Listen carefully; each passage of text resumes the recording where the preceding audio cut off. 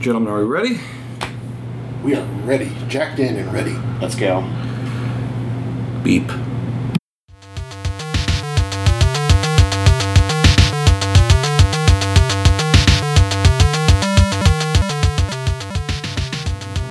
Hello, Internet, and welcome to another episode of Geek Fanthology. I am your host, Neil Cordray, and I am joined this week, of course, by... The one true Ben. And... Mike.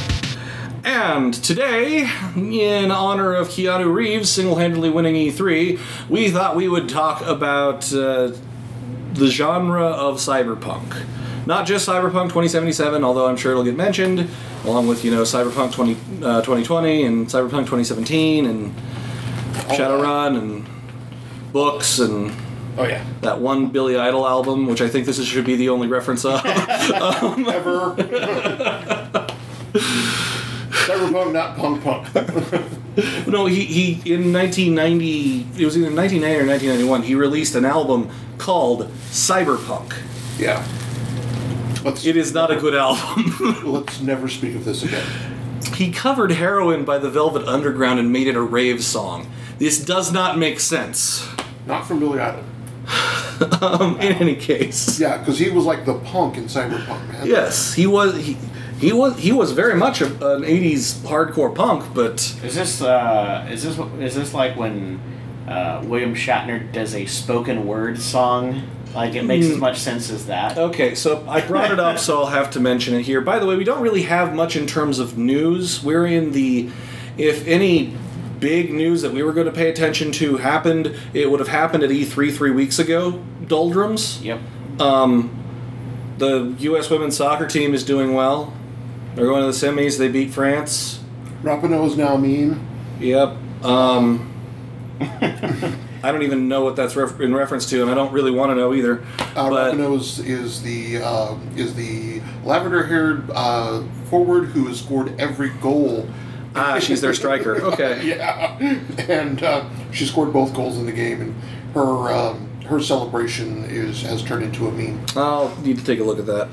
Just as an aside, I think in terms of sports, that may be the coolest position name ever. Striker. Striker. Yeah, the striker. Striker is a fantastic That position. sounds like a class in a cyberpunk game. Right? Yeah. Striker. Although I wanted to also further go down a very quick sports rabbit hole. Mm-hmm. One of the most surprisingly badass sports you can ever watch is Olympic level doubles badminton. I believe it. Yeah, because you're trying to smack this tiny little fly with big fly swatters. And I caught it once a long time ago at like 3 a.m. on like NBC 12. ESPN 8, the Odd Show. because my grandfather had the cable package that was to which it had the answer of yes to do you have that channel? Right. I want to make sure I'm thinking of the same sport here. This is where you smack the shuttlecock. The shuttlecock with the racket with the long handle, right, and the kind of smallish. It's like a big fly swatter. Yeah. Yeah. And it doesn't it have like a net like volleyball?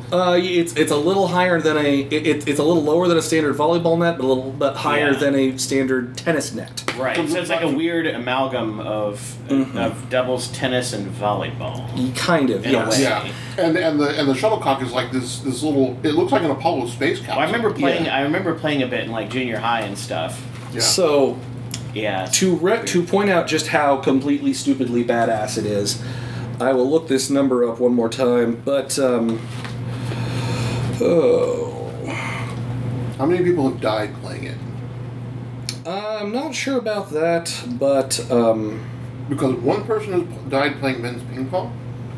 However, it should be pointed out that the shuttlecock, that little stupid piece of clay with feathers sticking out of it, regularly in doubles badminton hit speeds of over 200 miles per hour. Okay, that's just stupid. Because they are just smacking the absolute shit out of the thing. And I thought fastballs reached impressive speeds. Wow. At the same time, if it hits you, it'll kind of bounce off because it's made out of fucking nothing. Yeah, it's like half an ounce. It's like a postage stamp. But yeah, no, it's amazing to watch it. If you ever get a chance, it's a Summer Olympic sport. I highly recommend it. China is ridiculously competitive at badminton. Well, it's just like the psychotic ping pong players that they train from birth, I know. No doubt. Crazy. It's like beyond parody how seriously they take it. But yeah, so Cyberpunk. Yeah. So, okay, also in geek news, there's a new Charlie's Angels movie out. And apparently they're making another Psych movie. I didn't realize they made a first one. Yep. And in game news, coming up for July, Final Fantasy XIV Shadowbringers. You get to finally play as a Dark Knight if you play Final Fantasy XIV. Wait, is this a callback to Final Fantasy IV? Right? Yes. For Holy PlayStation. cow. Yeah, that hits Deep July cut. 2nd. Stranger Things 3, the game, hits PlayStation 4, Xbox One, Switch, and PC on July 4th. And I'm sure that'll be nothing but excellent. Now, I don't know anything about this He one, but said. it sounds... Because- Hey, listen, Neil, it has a subtitle of The Game. It's gotta be good. Because Right. adaptation games with name of thing, the game, have never been bad in the past. E.T. the game. Also, the same principle applies when you flip the script on that shit and it's blah blah blah, the movie. Right? Yeah. That's almost always terrible as well. Right? Street Fighter. So, and this one is... this Street one Fighter, the is, movie, the game. Right? That's Succession right there. Yeah. So this one sounds cyberpunk. I have no idea. It's called Blazing Chrome. It hits July 11th on Okay. PlayStation 4, Xbox One, Switch, and PC. All the things. There's some other ones. Marvel Ultimate Alliance 3, The Black Order, hits July 19th. And Kill La Kill IF, or IF, hits July 26th. And Wolfenstein Youngblood hits July 26th as well. Oh, cool. And, get this! This is exciting. Blazing because Chrome this- is apparently a Metal Slug-esque game. Okay. Well, and then Madden NFL 20. Madden NFL 20. Oh shit, I do remember actually some real hilarious geek news that does need to be mentioned, and I almost forgot. Okay. Because it was so ridiculous. So, if people remember, we did a whole episode about gaming ethics and mentioned loot boxes a bit in it. Oh wait a minute, are we gonna Yeah. talk about? So The EA EA recently, thing? recently appeared in front of, Ooh, I boy. think, a European, I think it was like a Belgian court or something, and they were asked about whether they felt like loot boxes were epic, or not epic, sorry, were not epic, were ethical, sorry. Epic Games has been in the news a lot recently, and I'm tired. And the response from the VP of Marketing from EA was, first of all, we don't call them loot boxes, we call them surprise mechanics. Surprise mechanics. And they tried to liken loot boxes, the distribution of a digital good in a thing you have likely already purchased, to like buying Magic the Gathering cards or Kinder Surprise eggs, wherein you get a physical item and that's your only investment in the game. These two do not equal, and pretty much anyone who has half a brain lambasted them on the internet over it.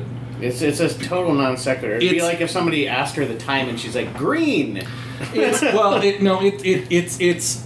a blatant attempt to try to rebrand the thing they want to do. It's like saying, I didn't punch Right. your face, I just gave your nose a surprise fist. High five. Right. Yeah, a surprise high five. It was an aggressive remodeling. Right, yeah, exactly. Exactly, Yeah, it's- it was it aggressive negotiations, yeah. Yeah, so- Okay, in Geek News, Oh, by the way, specific to real me, quickly, shout out to Penny Arcade for making a great comic about that. Everybody owes it to themselves to read the comic. It's I won't spoil it, but let's just say it has a dialogue of the person in question, and it looks like she's physically coming apart from the pure bullshit that she's having to say. Yes, it was good. Okay, so Carry on, Ben. one of my few animes and mangas that I enjoy, One Punch Man, evidently is supposed to have a game. One Punch Man, the hero no one knows, a hero nobody knows, should have a game out sometime in 2019. Huh. Spike Chunsoft and Bandai Namco are looking to. You obviously would not be allowed to play as Saitama because Otherwise, you just yeah. walk up to thing, press X, and win. yeah. I was gonna say it'd be the ultimate troll. It's one quick time event. Right. If you win it, you punch and that's it. Yeah. Well, it's yeah. Well, people have asked in Quora, has One Punch Man ever lost? People going, yeah, all the time to King in video games. It's true. So yeah. But yeah, and One Punch Man season 2 is continuing. So Yeah, I've been watching the heck out of it. It's a lot of fun yeah, because it is the monster organization. Kaiju. The monster. Yeah, the Monster Association. Monster Association thing has just been Yeah. a lot of fun. Right. Speaking of kaiju, I saw Godzilla King of Monsters recently, and I really enjoyed that. I'm looking forward to our Godzilla extravaganza. That I really need to get on the purchasing of the movies Yeah. for. So I think that's it for. There's one other significant thing. They announced there's D&D Classics Enhanced Edition. So basically, all of the various like D&D games that came out in the like 90s to early 2000s, like Baldur's Gate 2, Planescape Torment, Neverwinter Nights, Icewind Well, I Dale. own Planescape Enhanced Edition. It's a lot of fun. Yeah, they're doing like actual like physical collector's packs. They're doing like nice. individual ones and then like a big ass one that just has all the games. Are they going to do the big, the classic 90s style big cardboard box? Well, at the very least, it looks like they're doing that for the big, the catch-all one. Nice. I'm not sure about the individual ones, but I would assume so because, in a way, even just having a physical product can be a bit of a throwback these days. Yeah. You know? Also, because we're just like, we don't have any geek news except all the things we're suddenly remembering. Right. The game I backed on Kickstarter like 2.5 years ago, Bloodstained Ritual of the Night, shipped. It's fucking awesome. It is decided, but just so that everyone understands, it's not Castlevania. Wink. Right. You can tell it's not Castlevania because if it were Castlevania, it would have Dracula in it and not this guy who is the alchemist. And he would totally not have. I mean, death serving him is not copywritten. No, it was made by freaking Koji Igarashi, the man behind Castlevania Symphony of the Night. After Konami said, we're sick of making video games, we're gonna make pachinko machines from now on because that's where the money is. And so Koji was like, "Hey, Kickstarter, you want me to make another Castlevania game and just not call it Castlevania because nearly everything in Castlevania is public domain." Yeah. So as long as you don't mention Rick the Belmonts and like a couple other small things, and you make the castle look different, you can completely just make another Castlevania game. Actually, that brings up an interesting question. The character Dracula is ancient. Is that public domain? The concept of Dracula, yes, is in the public domain. Yeah, 'cause you Bruce could Shelley- even theoretically make the final antagonist be Dracula. However, if you want to be careful and not have to deal with Konami getting litigious, you just make him not Dracula. Vlad Okay, Tepes. so it's basically like it's they're building in Slack so they don't have to deal with any of it. Exactly. Gotcha. Yeah. This is definitely Yeah. not Castlevania. Right. See, it doesn't say Castlevania on the name. It says Bloodstained Ritual of the Night. Well, just Right. hearing the title, my mind immediately went to Castlevania. I know! So it's obvious that's what he's trying to evoke. But And Igarashi's logo is still Dracula sitting in a throne drinking wine from Symphony of the Night. yeah. And when the loading screen is finished, he still throws the wine glass to the ground and breaks it, which is decidedly Castlevania, Right. but it's not. But it's not called Castlevania. Therefore, it is not. And it's a lot of fun, and I accidentally beat it when I accidentally beat it in 3 hours, but I got the bad ending.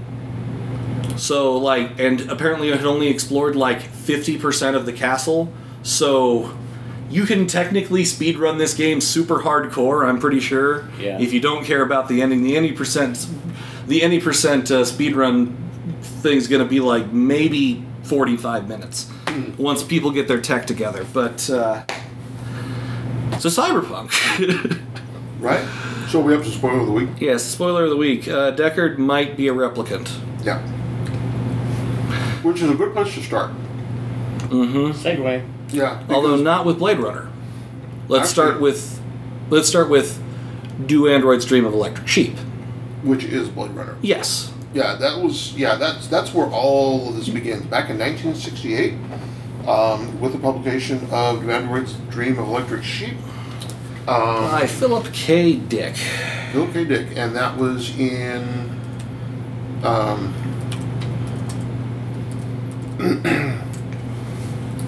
yeah, 1968. Now, in yeah, I mean, and this was what actually became cyberpunk was way before the term was coined in 1981. A lot of it had its roots in the non-utopian realist sci-fi realism that started really in New Worlds, edited by Michael Moorcock. You had Zelazny, J.G. Ballard, who was kind of the god of the original cyberpunk, Philip Jose Farmer, Harlan Ellison, and I love. Although the big thing that everyone knows Harlan Ellison for is kind of cyberpunk, but it's also kind of not. I Have No Mouth and I Must Scream I wouldn't necessarily consider cyberpunk. Well, it was more. It more started in an attempt to bring realism. It to was sci-fi. just sad and dystopian, and Yeah. and Harlan Ellison hates you. Yeah, I hate everything Harlan Ellison hates everything. But yeah, and I love the description of it. Who was it that said this?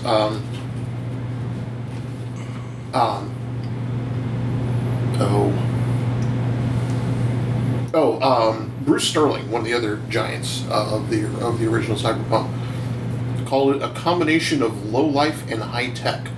That was part of his preface to Gibson's Burning Chrome anthology of short stories. So, a brief primer on what do we mean when we say cyberpunk. There are many things that that are very common to appear in a cyberpunk setting. Setting you're looking at, yeah. You're looking at typically very large. Typically, it's urban.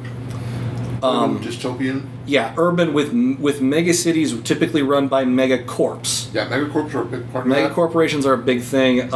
There's usually there's frequently also influence of Asia done took over the economy. Which, surprise, surprise, a lot of the stuff was happening in the 80s. Yes. It's almost like art was imitating life. Yeah, and the prevalence of technology is very often available, although usually the use of technology also somewhat dehumanizes. Yeah. And also, part of that, it's its own thing, but it certainly fits in the dehumanizing aspect, is the surveillance state, police state kind of stuff, a lot of the 1984 kind of stuff, which sadly has become reality in many ways. Yeah. Although even Yes. more sadly, it's I guess our megacorps of our day, where people are just voluntarily giving over all their information. It's not even just a government doing it. Yeah, it's we just people embrace- going, here, have all my info because convenience or whatever. There We is embrace our corporate. there is the joke, and admittedly, I actually kind of want one. I want an Echo Dot, but there's the joke of, screw you, government! You can't have a listening device in my house. Counterposed with, Alexa, give me 5 recipes for chicken cordon bleu. Not only that, but I mean, Amazon has all sorts of crony relationships going on with the government. Yeah. So I mean, come on. I know, it's just that's the humor. Is like, Yeah. I won't. I'll die before and then I buy a listening Well, device. because Amazon isn't the government, Right. you know. So yeah, I've just kind of given up on the concept of trying to maintain personal privacy because I have a podcast. It has my first and last name in it. But not only that, our phones listen to us. Yeah. Yeah. Whatever. In any case, also, my coworker Ryan wanted me to point out that there's a difference between cyberpunk, post-cyberpunk, and transhumanism. Yeah. Cyberpunk technology is sometimes also kind of part of the problem. Yeah. Usually, post-cyberpunk technology simply is, and transhumanism technology is the solution. Which is why it's not cyberpunk, because cyberpunk tends to be very dystopian. Post-cyberpunk doesn't strike as dystopian because something else is the Yeah, problem. and transhumanist is usually pretty utopian. Yeah. Because the technology has solved all of our problems, and now no one is dying, and there is plenty of food for everyone, and hooray, and Yeah. you can learn all of the things in a second by plugging your brain into the internet. The interwebs, yeah. So another characteristic of cyberpunk is the protagonist, who tends to be an anti-hero, a loner, marginalized on the fringes of society, usually in a bad way because of the powers that be, but manipulated into doing something for them. You know, and at the end of the day, doesn't come out very much further ahead. Yep. I think it's fair to say there's a lot of, It has a lot of at least a healthy dose of nihilism going on. yes, in a lot of these. very much nihilism, Or at least a general malaise, where like there might be some sort of, idea of like the right thing to do and this and that, but then in the end it just kind of doesn't seem to matter, or at least that's the way the character or characters feel. yeah. Like again, low life and high tech, and it, Life sucks, and you know what? At the end of at the end of the book, life still pretty much sucks. yeah, it's got a combination. The setting usually is a combination also of the hard-boiled detective stories, film noir. Yeah, you see a lot of that influence, especially when you talk about Blade Runner. Yeah. I mean, Yeah. that was Because a I big mean, old film noir Deckard's thing. actually not all that bad off in Blade Runner. Yeah, he's got a place. He's got a life, but Just life sucks because in general, A lot of it is, I think.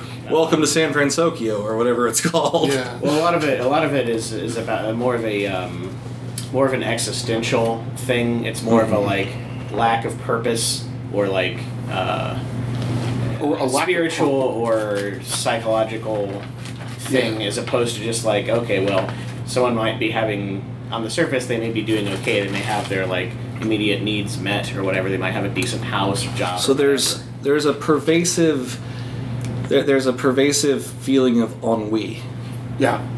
Well, and the other thing about it is that again, it was originally it was designed for it was with the idea of a new realism, basically coming from J.G. Ballard, a new myth for the modern reader, more of the somber half worlds one glimpses in the paintings of schizophrenics. Just kind of a weird world that you just can't completely understand. And what was the other part? It was like Johnny Mnemonic. Before it was a bad movie with Keanu Reeves in it. It was a short story by J.G. Ballard in Omni magazine in May of 1981. A lot of the movies that you would point to as cyberpunk, by the way, are they're adaptations, typically of short stories, like Do Androids Dream of Electric Sheep, or We'll Remember It For You Wholesale, Which became Total Recall, or Johnny Mnemonic. Johnny Mnemonic was very, very. It had a lot of the same elements, but the plot was very different. See, with the adaptation of Total Recall in the movie, that felt just more like a sci-fi movie and not really cyberpunk. That was because they really dummied out a lot of the cyberpunk. Yeah, because at the end of it, in the short story, what it is as long as this one guy is alive, aliens aren't going to invade. because they basically altered his memory, and that vastly oversimplifies it. It's been Yeah, we'll remember you for it wholesale. Also, has a much more downer ending. Like they really downplay it in Total Recall. It's like I just had this thought. What if all of this is a dream? No, it's as opposed to being just kind of dismissed with a hand wave. No, that's like the cloying, overarching question that you're left with at the end of it. Yeah. What if this is actually all just a dream? Right. But see, Johnny Mnemonic also introduces Molly, the Razor Girl, that ends up showing up in Neuromancer. So we should go ahead and get to the thing that pretty much people really that like you've probably heard of Neuromancer. Yeah. Odds are decently good. It's kind of a big deal. Yeah. Really, I'm just gonna go mute my Discord server real quick. I really just hear it referenced a lot. I've read it, but only recently. Yeah, it is kind of the big. It's considered the real birth of cyberpunk. Yeah.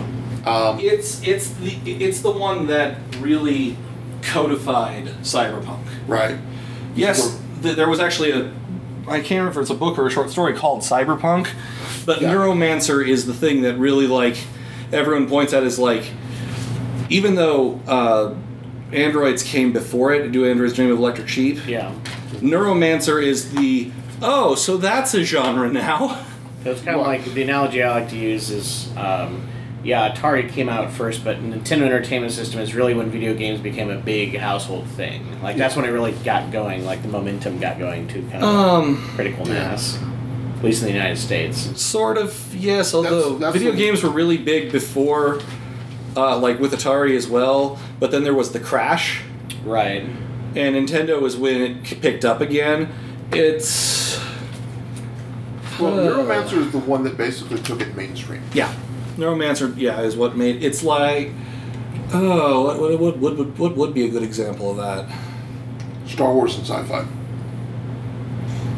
Yeah, that's a pretty good example. Yeah, We can get into semantics with, is it space fantasy or blah blah blah, but everyone just considers it lazily sci-fi. So, or for that matter, Star Wars and fantasy as well, because before that you had a lot of you had the Harryhausen epics and stuff, but you didn't really have people trying to make the actual the sword and sorcery blockbuster movie. Yeah, that's true. Yeah, and then from there, yeah. But, I mean, we didn't get really epic fantasy movies again until Jackson did Lord of the Rings. But people tried for a long time. Right. Oh, yeah. Yeah, just tried and failed. People tried and failed, but didn't seem to stick. Yeah. until Yeah. then. It became part of public consciousness and normal with that one. I guess that's another big distinction there, is just it becoming part of pop culture. Right?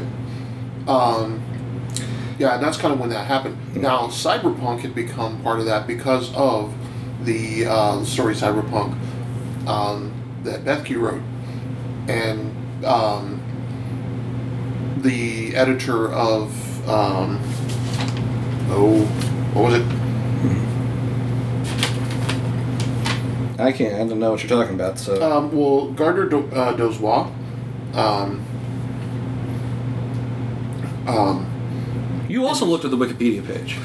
And also I was Amazing Stories. Yeah. Remember, Ben is old. Mm-hmm. These were coming out around the time that I was young. Neuromancer. I was around when Amazing Stories, Omni. I used to read Omni. I had a subscription to Omni back in the day. And I would pick up Amazing Stories in the grocery store. And I remember Gardner Dozois' editorials from back then. And they were looking for a lot of things back then. Is they were trying to get away from the whole monomyth, because they're saying basically all these tropes are, we can't continue to use everything. The monomyth's getting boring, guys. And science, and also we were starting to see the advances of technology in that day, and they were basically, going, hey, you know what, the biggest problems aren't going to come from aliens showing up trying to invade. We're having a hard enough time keeping track of the technology and not misusing it, because this is also right around the Cold War. Well, that also kind of leads into the whole like Terminator concept of our own creations. Mm-hmm. Well, the Matrix as well, all that kind of stuff. Yeah. Right. Well, the Matrix Matrix. is very heavily cyberpunk. Yeah. Yeah. Well, It's yeah. crazy hard cyberpunk. Yeah, that's And- actually an obvious example that we haven't mentioned, because I mean, basically the world has been obliterated, and there's a small amount of humanity left, and much of them are just within the Matrix. And being I could also mention another piece of cyberpunk that is super obvious and we haven't mentioned, and we've done a couple episodes on it. Ghost in the Shell right. is also Very much super cyberpunk. hard cyberpunk. Yeah. And for that matter, so is to also go to Japan for a little bit. Akira is cyberpunk. One of the seminal, yeah. And Yeah, Alita there's Battle a lot of anime manga cyberpunkish. Some people argue that Cowboy Bebop is just barely post cyberpunk. And I could actually agree with that. It's not cyberpunk; it's post cyberpunk, because you don't have nearly so much problems as you did. Just Yeah. everybody's down on their luck. Right. Yeah. Well, Alita Battle Angel is another big example. Oh, I love Battle Angel Alita so much, and that movie disappointed me so bad. Yeah. And then. Okay, quick question, Neil. Which disappointed you more, Ghost in the Shell or Alita Battle Angel? Oh God, that's really Just hard. go with your gut. You just got to answer right now. 3 seconds. Battle Angel Alita. Okay. Because at Just the curious. very least, even though they fucked up the casting pretty bad in Ghost in the Shell, they stayed pretty true to the content. Yeah. Battle Angel Alita did massive rewrites to one of my favorite stories, and completely needlessly. Right? I haven't even gotten around to seeing Yeah, I that haven't yet. seen into that one yet. But the other thing that we mentioned here, it's kind of gone off the rails with it, is AIs are a big part of cyberpunk. Right. Neuromancer is actually driven by, the whole mission is driven by an AI. Mm-hmm. Trying to get out, basically. Oh shit! The other cyberpunk thing that we haven't mentioned that everyone thinks of, video games wise, Deus Ex. Oh yeah, Deus Ex. See, I've never played Yeah. Deus Ex, but of course we have Cyberpunk 2020, Well, yeah, we were going to get to the cyberpunk games here in a bit. and of course Shadowrun. Yeah, Shadowrun is really interesting of cyberpunk and fantasy, Yeah. which is one of the things I like about it, because it's like, oh, so we're in a cyberpunk world. Also, there's orcs and dragons and magic and shit. Right now, interesting. There have been some attempts at that, but it's been all fantasy, like Sterling's Emberverse, and way back in the day, Stephen R. Boyette's Ariel. Don't know that one. It's basically what if magic came back and technology stopped working. It was the seminal work in that genre. And the main Ariel is basically a unicorn that befriends the protagonist. Oh, it's not a radio aerial? No, Antenna? Ariel. But yeah, I mean, Shadowrun. Shadowrun is like D&D in the modern age Mm-hmm. with cyberpunk. Yeah. So you can be a magic man, or you could be, Becker. essentially the Terminator. You can't do both because technology erodes your soul. Right. Yeah, they're not exactly subtle about it. Yeah. It's like, hey, the more stuff you get put in you, the less essence you have, aka your soul. Yeah. Well, it You get low enough to become a cyberpunk. psychotic. No, that was cyberpunk. No, it's in Shadowrun too. In Shadowrun, if you lose your essence, If you get below a certain amount, if you barely have any essence left, like really trick out street Sams that have gone a little too chrome? a little too crazy with the chrome, yeah, no, you actually lose your mind.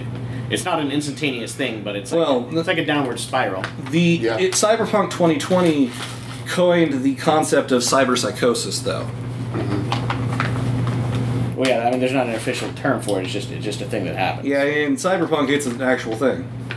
It's you go cyber psycho, and There are some similar concepts in Shadowrun, like they have BTLs, which stands for Better Than Life, and that's kind of like basically, you know, like the Matrix. Yeah. It's like a custom Matrix program where it's like, oh, okay, I get to be whoever I want to be or do whatever I want to do, and it tricks your brain into thinking it's actually happening, but of course in reality you're burning out your brain in the process. Yeah. So it's like drugs, only it's not. It's just like, you know, happy brain feelings instead of like a chemical drug per se. Right. It's And like in some ways it's far worse. Yeah, it's like being able to program a dream. yeah, Where you actually physically, which we see close approximation to that on what we call cold sim in Shadowrun, in things like Second Life and certain games. But then again, we are getting close to AR, augmented reality, with a lot of games and things like that. Pokemon Go, Ingress, now with the new Harry Potter one. I don't think it's quite that bad though. Well, we're starting to see some of the same stuff in that we are interacting in the real world and the game is interacting with us based on your location. Yeah, it's just kind of a blending of the two. Right. Now, we're not be able to, here's the local server, although that's probably not far from happening. Well, also it's worth pointing out that when you have games like Ingress and Pokemon Go that are based around physically going to places and doing things, that is a giant neon sign of, oh, hey, we can program our game to manipulate people into doing things we want them to do to make money or get more information about them. Like, hey, visit this place that we have a advertising agreement with, and oh, you're there, so you'll likely buy a thing. That actually reminds me of a somewhat funny thing. Right. To sidetrack a little bit. Speaking of Pokemon Go, do you know the Vatican has their own version? What? Of Pokemon Go. Wow. Was it Pokegod Go? No, you go around and you find and converse with the saints. Oh, that's fun. So it's just within the Vatican? Yes, it's just within the Vatican. Here's my issue. Here's my issue with that. If you're someone who lives in the surrounding area, you go there all the time, great, go nuts, that sounds fun. But if you're a tourist, how about you put down your fucking phone and just enjoy the splendor of the Vatican? I know, right? Right. Well, what happens to having a little button you push and someone talks to you? It's just really funny little piece of random trivia. That is hilarious. I did not know that was a thing. So, however... Or at least it was like a year ago when I heard about it. Similar to that, in movies, Tom Cruise's Minority Report showed a very, very cyberpunk-esque world. Which again was based on a book. Yes, it was. And the idea wasn't it based off of one of the ones by one of the authors we talked about? Wasn't it? Basically, there's like a little. If there's a movie, it's more than likely Philip K. Dick. Well, it was Philip Dick, Isaac Asimov, Neil Stephenson, or really just like J.G. Ballard. Spin a wheel and you got about 10 names on it, and it's gonna be one of those people. Yeah, it's like Wheel of Sci-Fi authors. Yeah. There we go. Minority Report. Based on a story by famed Philip science K. Philip K. Dick. There you go. Yeah. Pre-crime unit. Yeah. We haven't even mentioned my favorite book entry into the oeuvre, the overall, which is Neil Stephenson's Snow Crash, and not just because he and I share the same first name, although he spells it wrong. I really like the Deliverator, our protagonist. He works for a pizza joint. That's why he's the Deliverator. The Deliverator? He's the Deliverator. Yeah. He works for Cosa Nostra Pizza. Oh, God. It's been a long time since I've read it, so I'm only remembering bits and pieces. But I'm reminded of one of my favorite quotes that I will always try to mention, which was for a long time the page quote on TV tropes on the TV tropes page for badass, which is, until a man is 25, he thinks every so often that under the right circumstance, he could be the baddest motherfucker in the world. If I moved to a martial arts monastery in China and studied real hard for 10 years, my wife was wiped out by Colombian drug dealers and I swore myself to revenge, if I got a fatal disease and had 1 year to live and devoted to wiping out street crime, if I just dropped out and devoted my life to being bad, and didn't have the last bit of my quote, and I'm sad, because I can't remember it off the top of my head. Find it. Yeah, it's another one of those books that I keep hearing reference but never actually got around to reading. Where is it? Find me the last bit.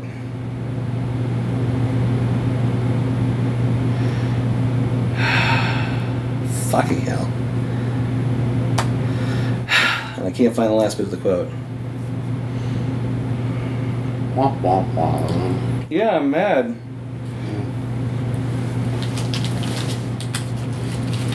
So, oh no, here it is. Okay. Bewildered to be bad. Hero used to feel this way too, but then he ran into Raven. In a way, this was liberating. He no longer had to worry about being the baddest motherfucker in the world. The position is taken. you know what year that book? 1992. 92. Okay. To the point where it actually kind of made fun of some of the tropes that were established in Neuromancer because they were already becoming old hat. Oh, yeah. Also, Neil Stephenson wrote another kind of important book called Cryptomancer. So... Well, also, the guy who wrote Cyberpunk Mm-hmm. wrote one called Head Crash, which was a parody of Snow Crash. Mm-hmm. That basically was talking about it was basically all these all these guys who live in their mother's basement, thinking that they're some badass cyber god, and really most of what they do is download porn. Yep. And visit forums where they talk about what badasses they are. But yeah, I mean, we are. Now, the interesting thing about the Minority Report was that the movie did differ greatly, because Also, the Deliberator's actual name... Sorry. Mm-hmm. I interrupted you. I apologize. Because this is as cliche as you can get, his actual name is Hero Protagonist. Hero Protagonist, yeah. Spelled, of course, H-I-R-O. Right. Sorry, I interrupted you, Ben. That's right. The thing that with Philip K. Dick's, a lot of his work was it questioned a lot of things that were going on in the day. Mm-hmm. So, like, a Minority Report questioned free will, because it was a bunch of psychics basically telling us what we're about to do, and at the end of the day, the thing about it was that in the movie, everywhere you went, things would read your retinas and then tailor the advertising you saw to you. Yep. Which, again, it comes to, hey, let's get people to go to these certain places, and bring their phones registered with their information, so we can tailor everything to them. Or, how I will occasionally think about buying something, and Amazon and Amazon and Facebook will start advertising it to me, despite the fact that I hadn't even said that I wanted to buy the thing. I was just kind of thinking about it. Yeah. The question is, was I just kind of thinking about it because they were getting ready to set their advertisements, or they set their advertisements because they're reading my mind? Well, and it's not entirely possible that one is exclusionary to the other. There was a guy who got... There was a guy who got outed by Facebook to himself. He didn't realize he was gay. He was living in denial until he started getting all these ads for like gay cruises and other things on Facebook, and he's like, Faceception. yeah. So the thing about this is that it is portraying a dystopian future. Mm-hmm. And the themes generally are, you don't end up getting ahead even when you kick the bad guys in the shins. So it's very, like I say, it's very realistic. Has that noir, nihilistic approach to it. Mm-hmm. And even Cyberpunk 2020, the only way you can make a difference, in any of these is to become. I mean, think about it. Who is the most iconic character in the Cyberpunk universe? Johnny Silverhand, probably. Yes. Who is a rock star and therefore on a par with the very corporations and such that they are fighting. Yep. Um, And I like how, like in Shadowrun, mhm. you're doing things against the Megacorps. Mhm. But Mr. Johnson works for the Megacorp. You are actively just participating in corporate espionage. Right. You're not a sticking it to the man. You're just another part. You're just another gear in the machine. Yes, just because your gear is designed to grind against another. Right. You're right. It's just like it's all part of the Megacorp plan. It's just the extra legal or illegal or whatever you want to call it aspect of their business plan. So it's just semantics at that point. I mean, they may Shadowrunners may pride themselves on like living off the grid or whatever, and that's all well and good. But if most of them are fooling themselves if they think that they're honestly like somehow shaking up the system, and Unless they're doing their own thing and not taking gigs. Right, but to Or do if that, they- it's nearly impossible to survive. Or That's just how it's structured. Yeah, or if here's the other thing though, like in Shadowrun, Dragonfall. Mm-hmm. After a certain point, like in Shadowrun, in the Shadowrun games, you are actually following up on your own thing and you're doing runs, but you always have the runners always have the option of shafting Mr. Johnson, or while they're there, picking up data. It should be pointed out that sometimes that I think technically isn't Shadowrun the game set in Germany, so shouldn't it be Herr Schmidt? It could be. Dragonfall is in Yeah, Berlin. is Berlin. Yeah. So Yeah, But they here's have the a thing few is variants some of these- depending on where. Right. Some of the people that you can sell data to are very much not megacorps. yeah. I would imagine if you're running in like in India, it would be like Mr. Patel. Yeah, Mr. Patel. Yeah. Just the most common name in like every culture, basically. Right, Mr. yeah. Muhammad in the Middle East. Yeah. Yeah. And Yeah, Johnson's. It's whatever name is Smythe. innocuous. Yeah. Right. Mr. Yeah. Johnson, Herr Schmidt. Mr. Gonzalez or Yep. Mr. Chen. Yeah, the most common name in the world. But you get, but in Shadowrun, sometimes you can make money, or do things, still complete your run, and still screw the corp by getting other information while you're there.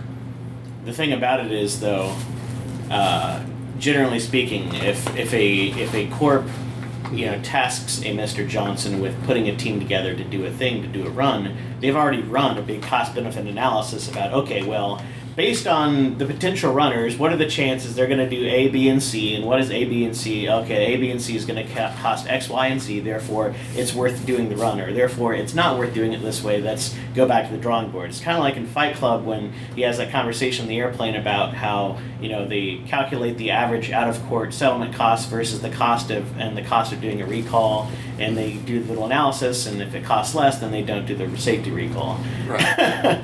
So, But the thing about it is, though, at the end of the day, the Shadowrunners are still, now granted, most times, they don't end up, there is that nihilistic approach to it. But, like any of the big stories, like in a game, there is still the possibility that you could make a difference. Well, yeah, and the thing about runners is just like any other subset of the population or that city's residents or whatever, they vary greatly. I mean, you can have just the pure mercenary, completely amoral, just in it for the money, and you can have ones that may have particular like sympathies or like axes to grind with or against specific megacorps or different groups or gangs or whatever. I mean, everyone has their own like story and background. Yeah, I made a Shadowrun character once who just wanted his retirement pension. Right. He got shit canned after giving 30 years of his life to a corp, and they didn't. And they took his pension and his retirement. He's like, well, fuck you guys. I'm gonna get it one way or another. I love that as a cautionary tale against the megacorp, where they have to like look at their balance sheet and they're like, "My God, this is costing us so much money. It would have been cheaper if we just not shafted the guy. Well, see, Maybe we should not shaft people so much. It might actually work out for us better." Well, see, that's the thing. Is like you're talking about, they make this cost-benefit analysis, Right. and they're betting on what they know. But the professional, Leon the Professional, is a good example of that cost-benefit analysis not working. Well, I mean, Gary Oldman brought everyone. Yeah. But the thing is that you have this, this mercenary, pure mercenary, always does the job, blah, blah, blah, gets there, sees one thing, and flips that switch. And suddenly he's going, I must screw them! Well, also in Shadowrun, there's the matter of whether or not Mr. Johnson and/or Fixer winds up screwing over the team, and you might have someone who's just a professional merc, and then they get betrayed, and then it becomes personal. Yeah, then it becomes personal, right? What was? I'm trying to think of it. There's something where like there's some movie I've watched where it was no, I remember. I didn't watch the movie. I read the synopsis. The Jason Statham movie, Parker. Uh-huh. The whole thing about Parker was, I did this job for you. You guys fucked me over. Right. So I'm going to kill you all. Yeah. You should have just damn paid me. Right. Exactly. Well, another thing that comes to mind when you talked about your Shadowrun character is that Mel Gibson movie, Payback. He's this thief, did a job, he had a certain amount of money he was supposed to be paid, it was stolen from him, and all he does throughout the whole movie is he just wants that specific amount of money back. He doesn't want to take everything over, he doesn't want a bunch more money for his trouble, he just wants the money he's owed. Yeah. Yeah, And see, same cloth. Right, and it comes down to it, it's like, you tried to kill me, you failed.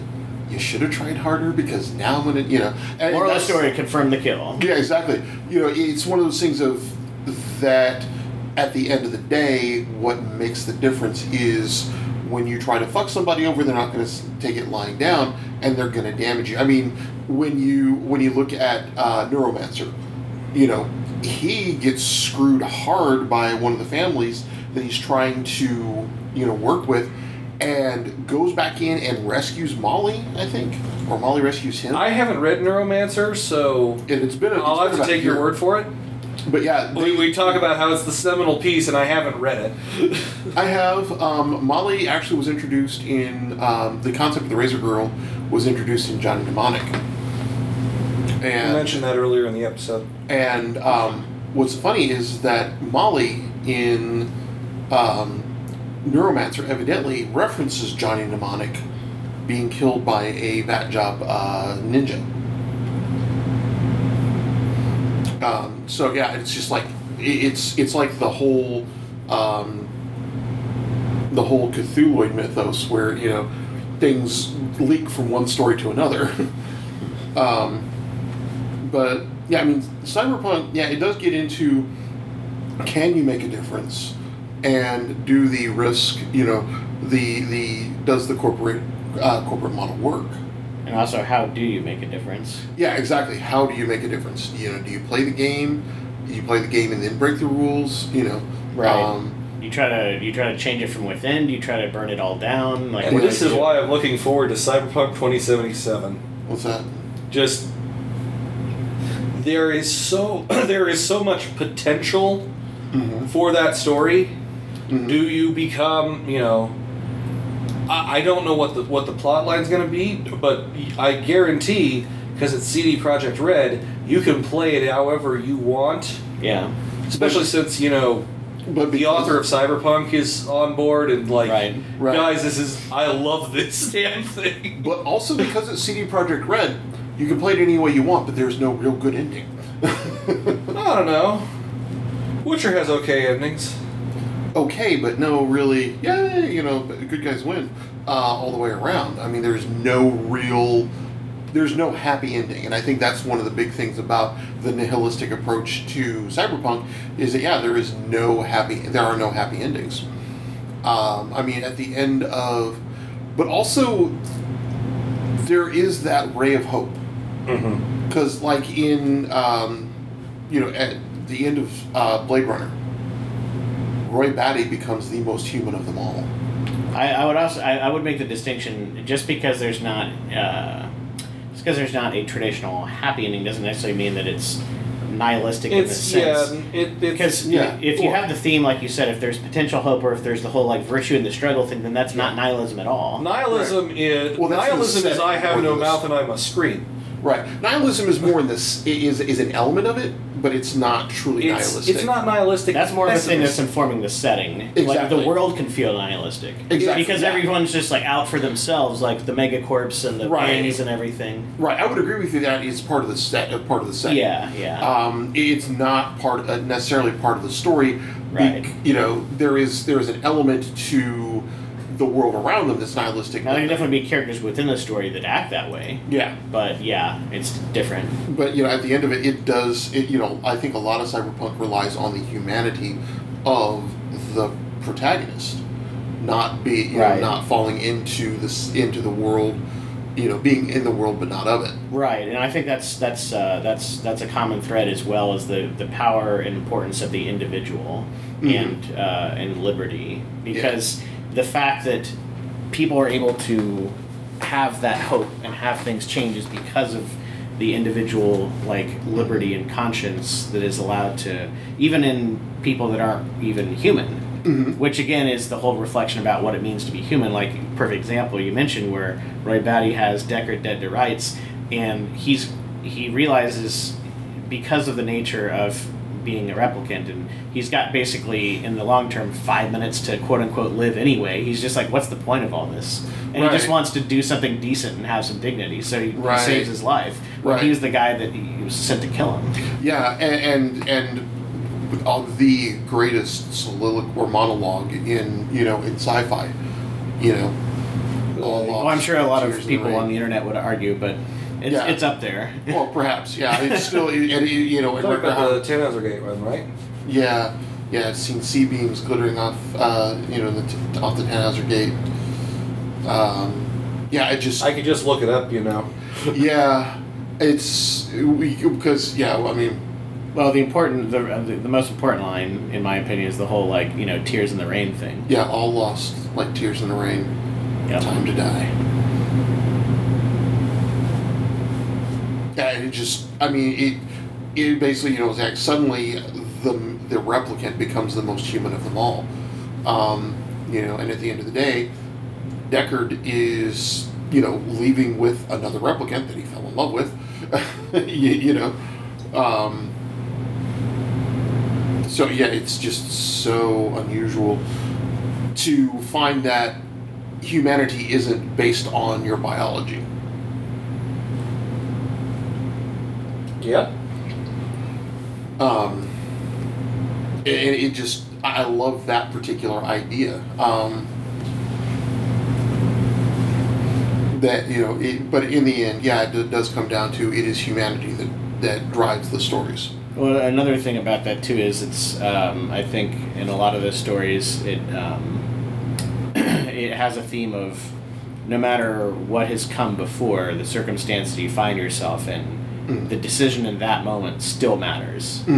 Because a lot of people in the setting, in the worlds, they like to just kind of throw up their hands and be like, well, this is how life is, therefore I'm entitled to not make hard choices or Mm-hmm. just kind of kick the can down the road because everything is so terrible or things are so desperate or whatever. Right. Everything sucks, so I don't have to be a decent human being. Right, exactly, and it's like Mhm. often it's kind of like they kind of feel like that's their consolation prize or that's their solace is like you have someone in say the Shadowrun setting where it's like they know that all this they know there's a lot of shit that's going down that's just not okay, Yeah. but they convince themselves into thinking they can't make a difference so that they don't have to make a difference. Right. And this is where Whereas we the come up- runners at least are trying to make a difference. Right, yeah. Right. A Well, lot they're often, trying to. Yeah. At they're- least usually. Well, Yeah, they're runners are trying to make a difference. It starts off because they're trying to take on the world on their own terms. or at the very least make a difference by showing themselves as an example that you can actually do your own thing and not be just part of this Yeah. cog in this machine. You're not a wage slave. Because in the Shadowrun verse and in the Cyberpunk verse, the normal person who just slogs along is the bad example. Just a sheep. It's Yeah. like an indentured servant kind of deal. Yeah, the Sorari men, the wage I slaves. think you also see a lot of of it being a product of its time in the 80s with Yeah. when looking at like Japanese culture and stuff because there's both positive and negative aspects to that where it's like you have like people like extreme corporate loyalty and dedication and stuff where in some cases it's great because you're talking about people that are working really hard and being loyal and then other cases it's like it's not good because they're not balancing their life and they're Right. neglecting more important things like their family or whatever Right. They have the highest suicide rate in the world, yeah, that's kind of a bummer. Right? But yeah, I just, that's an interesting concept. It's kind of like the virtue or vice of taking anything too far, Right. moderation. So, yeah, it's one of those things that you, at the end of the day, though, the funny thing is that, on the one hand, they're trying to go, we must get away from the hero's journey, and they end up following it anyways. Right. Well, to an extent, it's inescapable. Yeah, it really Yeah, is. I mean, wow, I can't think of his name suddenly. Joseph Campbell. Yeah, Campbell was just kind of right. Right? I mean, when you look at everything there, I mean, you get the Matrix follows it. Mm-hmm. Star Wars, of course, slavishly follows it. It's really just All the way it's down really to just seeing the story. thing that's there. It's like looking at a cloud. Well, that's the more subjective, but you get the idea. Yeah. It's like interpreting something that's there, not creating something whole cloth. So Exactly. To an extent, everything's going to follow the model because that's just how humans are wired and how we tell stories. Yeah, that's the pattern we find. Yeah. So yeah, but at the end of the day, there's still always that innate humanity that drives the character. So yeah, but it's very realistic, and I think that is one of the things that they look for. Also, though, we also see that for instance, Neuromancer, written in 1981, the internet was not a thing.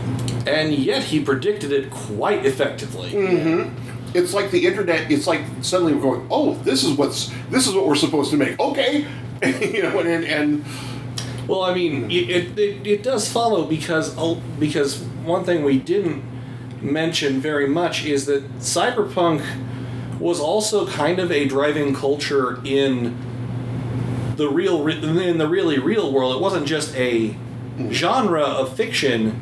Mm-hmm. There were legit cyberpunks who Yeah. were the early days hackers and crackers and hacktivists, Oh, yeah. etc. Yeah. That Well, a lot of fiction gets its inspiration from actual examples of actual hackers and rebels and stuff. I mean, Right. there's subcultures and subcultures within subcultures that actually existed. yeah. Right. Just Well, a lot of the stuff you don't hear war about games. because it's, yeah, War Games. Matthew Broderick, I think, yeah. was then there was the movie Hackers. Oh man, that's a you know. good laugh if you ever go and watch that. Yeah. And such, because it was basically technology, but it was basically working on technology of the day. Even Sneakers was a big one. I like Sneakers, but It that's was- because it's got one of my favorite actors in it. Which one? David Strathairn. He plays Whistler, the blind guy. Does he play the blind guy? Yeah. We're talking Strathmore, the same guy who played Lucifer in Constantine. I don't think he. No. He didn't. No, Strathern, not Strathorn. No, not the guy that you picked out in Castlevania. Oh, right. No, David Strathairn. If you know him from anything, it's probably the fact that he played Edward R. Murrow in Good Night and Good Luck, which is one of if not my absolutely my favorite movie. Okay. David Strathairn. And he played, I believe it was. Oh God, yes. Okay. He was also, wasn't he in Alphas? Yeah. He was the doctor in Alphas. Yeah. Oh, yeah. And yeah, he played Whistler in Sneakers. So I'm glad I got the name right. I'd feel like a bad fan if I hadn't. I don't have any actual direct experience with the cyberpunk tabletop games or video game. Have you not played the Shadowrun game at least? Well, I played Shadowrun, sure. But Cyberpunk specifically, I mean, like Cyberpunk 2020 or 20 whatever, whatever the iteration 2017, 2020, and 2077 are the big three. Okay, so that's funny because now we're past the first one and we're creeping up on the second one in terms of later. Which, by the way, we should really have an episode next year about just all the weird shit that was predicted for 2020 in movies and books and stuff, and kind of compare reality with the predictions. We passed Back to the Future. Yeah, that was funny. The Back to the Future 2 thing. Earlier this year. And I believe we're coming up on Blade Runner later sometime this year too. Actually, I think we just surpassed it. Didn't we? Yeah, it was like Blade Runner just happened. I think Blade Runner is 2018 or something. I have to watch it again. Back to the Future, we passed. Yeah, no, we mentioned that one already. Yeah. Yeah, there's a lot of things. That's why Mega Man always made it to just the year 19XX. You're right. Yeah. So it could be whatever year you wanted, as long as there had been 19 centuries before it. But yeah, and they did that with Mega Man X, right? Mm-hmm. They had a generic feature year. Yeah. Yeah. Yeah. So have either of you played the Cyberpunk tabletop game then? I have not. No. I've read the rule book for. I read one of the I did not read the core rule book. I read one of the. One of the Splat books for 2020 once. Yeah. Similarly, I made a Shadowrun character, but I haven't actually ever played Shadowrun except in the computer, because that game hasn't gotten off the ground yet, and may never. I heard that they're doing a whole coordinated release thing where it's they're going to have the Cyberpunk 2077 video game, which is a huge blockbuster release, obviously, but then the new version of the game is also in the exact same year and setting. Well, that would make a whole hell of a lot of sense from it's hard to sell paperback or it's hard to sell RPG. Yeah, but by all means, Godspeed, ride that wave. Unless the company you're working for is Wizards of the Coast or Paizo. Right.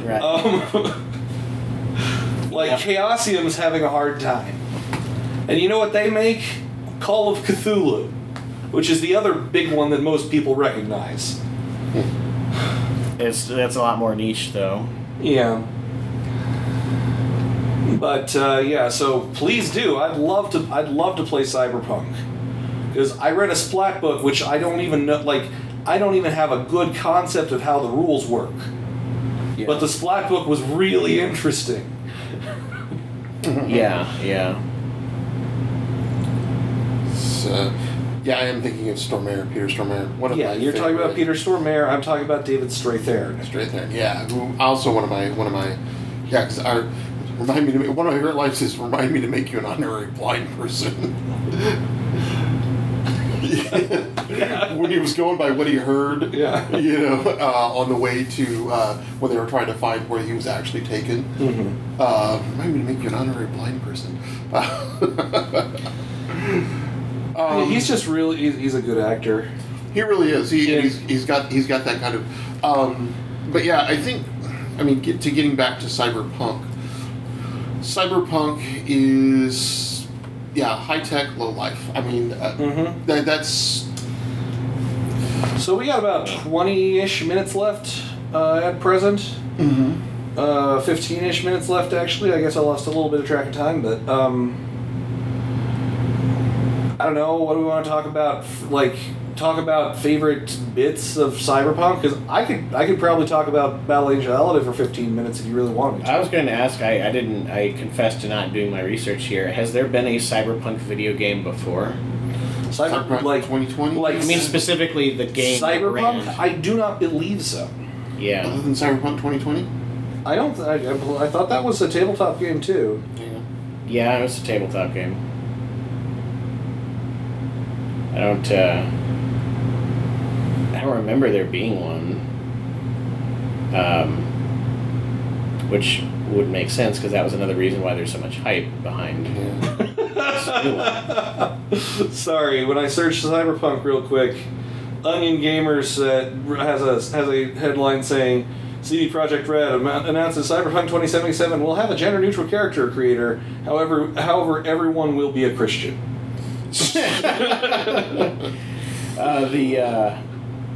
Oh yeah, this I was searching and they remind me of another game that's very cyberpunk-esque, Syndicate, the Syndicate games. Mm-hmm. Those are it's a different genre of game. It's like a top-down squad strategy, kind of like an XCOM type deal, only not turn-based.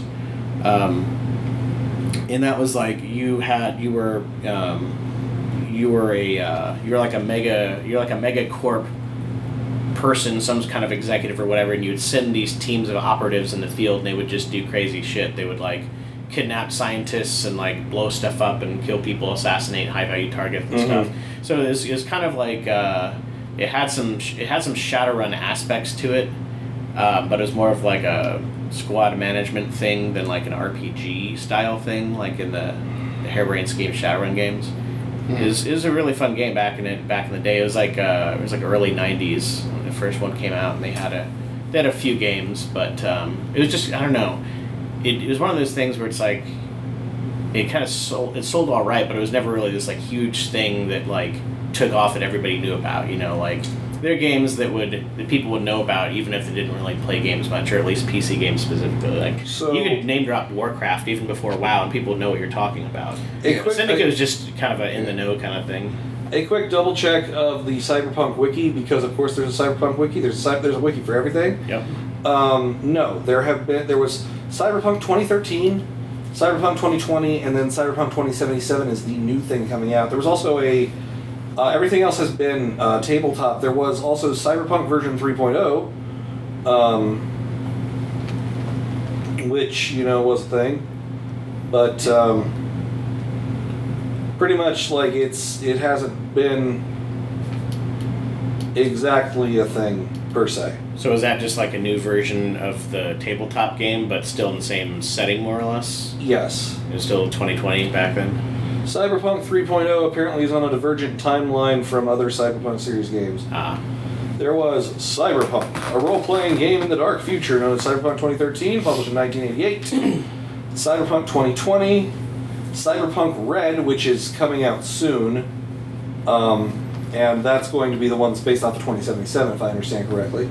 And there was Cyberpunk 3.0, which was a different timeline, and then there was other books that people wrote that are considered non-canon source books. Right. Well, then there's another one in this one we haven't mentioned. I remember reading it back in the late 80s, 90s, whenever it came out. Hardwired by Walter John Williams, which is kind of a militaristic version. Don't know that one.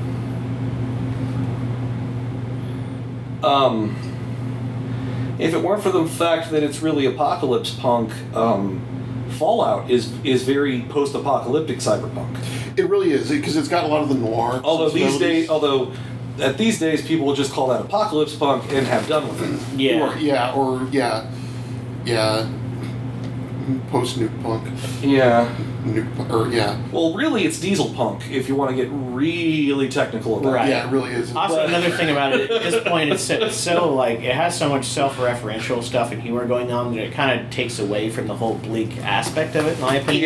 Yeah. Well, it becomes its own thing. It really is its own genre. Yeah. It's One could say Fallout it game. mutated that way. Yeah, I see what you did there. Yep. Yeah, that's right, Neil. I said it. That happened. Yes, Deal with it. But I think we've covered a lot of what makes Cyberpunk. Mm-hmm. Anything, And we randomly talked about shit for about an hour, which we're good at that. right? Well, I think it's I mean, it's things that may not seem relevant but are. I mean, the genre is a minefield of philosophical navel gazing, Mm-hmm. yeah, it really which is both great and sometimes tired and cliche. Yeah, I just realized the first until you get out of Midgard, Final Fantasy VII is pretty cyberpunk too. Yeah, it really is. Yeah. You're like, oh, the world's been decimated by this technology, and Except no, it's really just this one city. yeah, it's kind of a fake. And then you get out into the overworld. Like when I first played Final Fantasy VII, to digress a little bit, I thought there was going to be 4 discs in the one city, and I was fucking pumped for that. I was so disappointed when I left the city. I was like, why? I know Midgard was so much fun to play in, and the idea of getting out, that was one thing, but I don't know. I guess I didn't really have the same reaction. I just kind of enjoyed the ride. I didn't really feel strongly one way or the other. well, once you get out, you get into other things. You start learning about the rest of the world, and it's Final Fantasy, so that world is fun. Yeah. But I loved Midgar. I loved that as a setting on its own. But after a point, once you're out, you don't want to go back in. That's because you left the cyberpunk bad dystopian world and entered the wow, it's green out here. Yeah, exactly, exactly. Well, that's a great example of cyberpunk-ness in that game is Vincent Valentine. I mean, good lord. He's got like a mechanical arm he's been all experimented on. He's all fucked up because of the giant megacorp that he's affiliated with. Yeah. He's a vampire werewolf with. Is he actually vampiric? I thought he just turned into monster shapes. I don't think he was actually like a vampire. The idea was he arrived when you meet him. He comes out of a coffin. Well, I mean, there's obvious like vampiric tropes, Right. but I don't know. He's a cyber vamp. He's also I don't know he's what the also hell he a is. werewolf too, essentially. So like He's a shapeshifter, and whatever. yeah. And Barrett has a gun for an arm. Yeah, there's that too. There's that, or at least for yeah. a hand. I think it's just his hand, really. Well, it's like from the elbow up. It's like the entire. Oh yeah, forearm. you're right. It Yeah. is. Yeah, it's basically a gun arm. Yeah. Yeah. Yep. Yeah, it's funny. It's one of those things. Final Fantasy is a weird thing, right? Because there's so many different iterations, and I don't really think. I never really thought of that as cyberpunk. But now when I look back on it, I'm like, oh, well, there's very obviously a lot of cyberpunk things there. Yeah. Oh yeah. When you look at 7, because you have the megacorp, and you have the of course, oddly enough, the Alien franchise It's cyberpunk in space. and Yeah, then again, basically. RoboCop. How did we not mention RoboCop? Oh yeah. Oh my God. What an oversight. RoboCop is super cyberpunk. Yeah, and without the American, without the Japanization. Well, also, I think the thing about it is we don't think of it as futuristic, even though it was supposed to be at the time. Yeah, We just in our brains, it's like, oh, that's a retro throwback thing, but really, it was a dystopian future in Detroit. Yeah. Yeah, and the funny thing was that RoboCop introduced the use of what was the vehicle that they were using that suddenly every cop car in America was that You mean just the model of The the car? Crown yeah Vic? Crown Victoria, yeah. Really? Yes. In RoboCop, they were using Crown Victorias, and suddenly every police car in America was a Crown Vic. Were they knowledgeable about the trend that was about to happen, or did they actually set the trend? I think that they accurately predicted what the Yeah. next cop car would be, just like with the Dodge Charger coming That out. would make sense. For instance, when I was in high school, the Pursuit Mustang came out, and suddenly every guy wanted to have one. Yeah. Well, suddenly, the the Texas version of State Troopers, Department of Public Safety, the DPS troopers, were all driving pursuit Mustangs. DPS troopers better not aggro them. Right? Well, I mean, if you're the tank. But, I mean, they were the, suddenly that was the thing. And I think the Crown Vic, being the type of car it was, and what they were looking for was something that was super sleek and, obviously looked futuristic. You take the Crown Vic, you mod it up right, and it's a good, of course, and Detroit, of course, they had to have some of the auto companies in there. Yeah, thematically, RoboCop hits so many of the things we talked about today. Yeah, it really does. I mean, the whole, what is man, what is machine, AI, robotics, the use of technology, gangs, crime, megacorps. Corporation, corporate greed, Yeah. A lot of 80s action movies are a lot deeper than you give them credit for. Yeah. Well, RoboCop's a great example. RoboCop is what is the measure of a man. There's Aliens. I mean, Alien and Aliens. Yeah. I mean, that was the that's and then for that matter, Firefly. For all that it's westerns in space, there are a lot of elements of it because you have the core planets that are ruled by the Corps.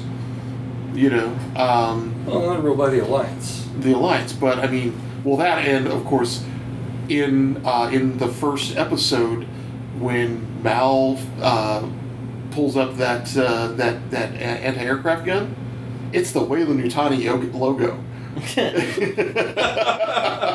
At the top, Weyland-Yutani, man. But Blue Sun, all over the place, and Blue Sun was behind the research that created the Reapers. And you have the whole you mean Reavers? Reavers, sorry, Reapers, Reavers. And then the East and the little East and West fusion thing, of course. Exactly. With the culture and the swear words. And all that. I mean, yeah. The whole Mandarin swearing. Yeah, with the Sino. Yeah, was it? It really fucked up the Chinese in it, by the way. Nobody pronounced anything right. Yeah. Even though they did have a Chinese coach, but it was their accent. But it was just like. A lot of sci-fi is affected by that. Yep. That's kind of a fun game to play. Is watch a movie or read a book or whatever, and then that's not actually cyberpunk, but see how much influence is involved in it. Yep, because you'll see a lot of that stuff just kind of trickled throughout the various media. Because if it's futuristic. If it's futuristic and was made by Americans at the very least, it's going to have heavy influences from one of two things: cyberpunk novelization or Star Trek. And Star Trek is transhumanist, whereas cyberpunk is cyberpunk. Yeah. Right. Yeah. Or Star Wars. And if at least if you're skewing towards harder sci-fi, it's going to be either Trek. It's going to be either cyberpunk or Star Trek as one of your primary influences, and you can't really use both because they are thematically opposed to each other. See, that's funny because that can serve as a scale for. So it's like, oh yeah, I saw that new movie. Is very cyberpunk. Oh, okay. On a scale of Star Trek to cyberpunk, how depressing was it? on a scale of cyberpunk of Star Trek to Blade Runner. Yeah, I guess Blade Runner would be the ultimate depressing, right? So Altered Carbon is pretty cyberpunk too. Altered Carbon is a very cyberpunk. I mean, and by pretty cyberpunk, I mean it was, it's uber cyberpunk. Yeah, that was one of the ones I was going to bring up. Because they, and again, Altered Carbon made the Chiappa Rhino famous, the handgun that he uses, which is, instead of the hammer up top, it fires off the bottom cylinder. But another one that I think has a lot of cyberpunk influence, Straczynski's Babylon 5. I'm not sure. I'm not sure I buy that. Well, it's semi-dystopian, because Earth Alliance. But I mean, actually, it leans more towards Trek but it has some cyberpunk influences. I could buy maybe calling it post-cyberpunk. Okay, I can agree with that. Because because it is not the dark times and that's really what I look to for. Is it cyberpunk? Is it the dark times right now? Mm-hmm. Yeah. Yeah, And the answer in BAP 5 is definitively no. Not yet. They go through a fucking big shit fuck off war. Yeah. Yes. Spoilers for season 3 of Babylon 5, which came out in 1995. Which you should totally see, and I'm not going to actually spoil for anyone, but there's a war because it's a space epic. There's a war in space. Yeah, right? I'm saying. But yeah, I mean, there's I think it's post cyberpunk because it has cyberpunk influences, but it also has more of the Star Trek because it is hard science. Yeah, and it's very hopeful. Yeah, at the end, yeah. I mean, yeah. Well, no, it's hopeful throughout. That's one of the nice things about it. Yeah. Faith manages. Yeah. So anyways, I think we've really hit a lot of the hype. And we're also out of time. Yeah. So Yeah, we are. Well, I'm sure we'll revisit this when Cyberpunk 2077. yeah, as soon as I get a new computer. Oh, quick aside, the Ares Predator in Shadowrun is totally just the RoboCop gun without the full auto feature. Yeah, it really is. I just thought that was and funny. the RoboCop gun was based on a real gun. It's like 7 Degrees of Kevin Bacon with a firearm. Right. So you have the actual gun, and then you have the thing that the fictional gun that inspired it, and then another fictional gun that inspired from the gun. Yeah, it's Gunception. Basically. Right, Gunception. Right. We'll talk about something else more in 2 weeks. Later. Bye. This podcast is a production of Working Theory Productions. It was brought to you by the letter U and the number 82. Opening theme is Ultra Mega Hyperstorm, and ending theme is March of the Mind, both by Kevin MacLeod. If you enjoyed this podcast or know someone who would, please consider sharing it on your social media, sending us an email, or leaving us a comment. If you listen on iTunes, please rate us. Also, please check out our Twitter, Facebook, and Discord. If you really enjoyed this podcast, please consider supporting us, either by making a one-time donation on our website or a reoccurring one on Patreon at patreon.com/workingtheory. A final thought. This outro and this episode upload are happening in the short period of time where Neil's internet has decided to cooperate. Seriously, I'm getting sick of Mediacom.